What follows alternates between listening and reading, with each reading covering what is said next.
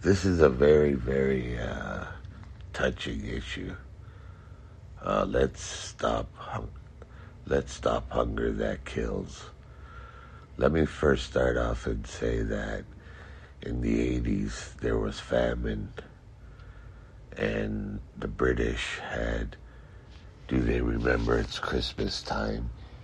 And in America they had the album USA for Africa. It was great. It helped a lot of people. It saved lives. But why was it a one-hit wonder on both ends? You know, that's my complaint. You know, let's stop hunger that kills. My solution is there's a movie called The Young and the Brave. It's a movie about the Korean War where the military has food packages, food bar packages that can keep people alive, pennies to the dollar.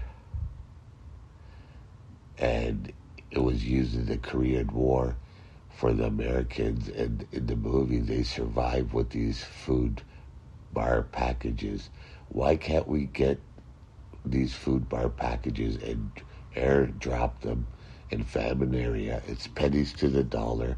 Like literally, you could just keep on dropping in famine area these crates with this food bar, military food bar, and people, God willing, they won't die, you know.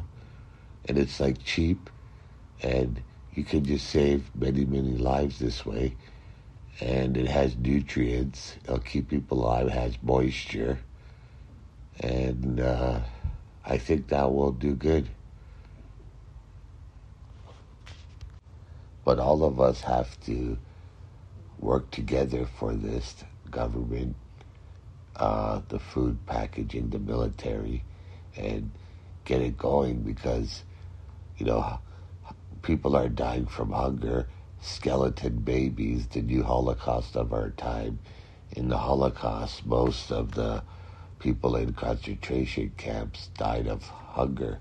In grade 10, when I saw the atrocities of the Nazis, how there was tractors, and that's all I'll say, you know, with skeleton bodies. This is similar, but it's babies now.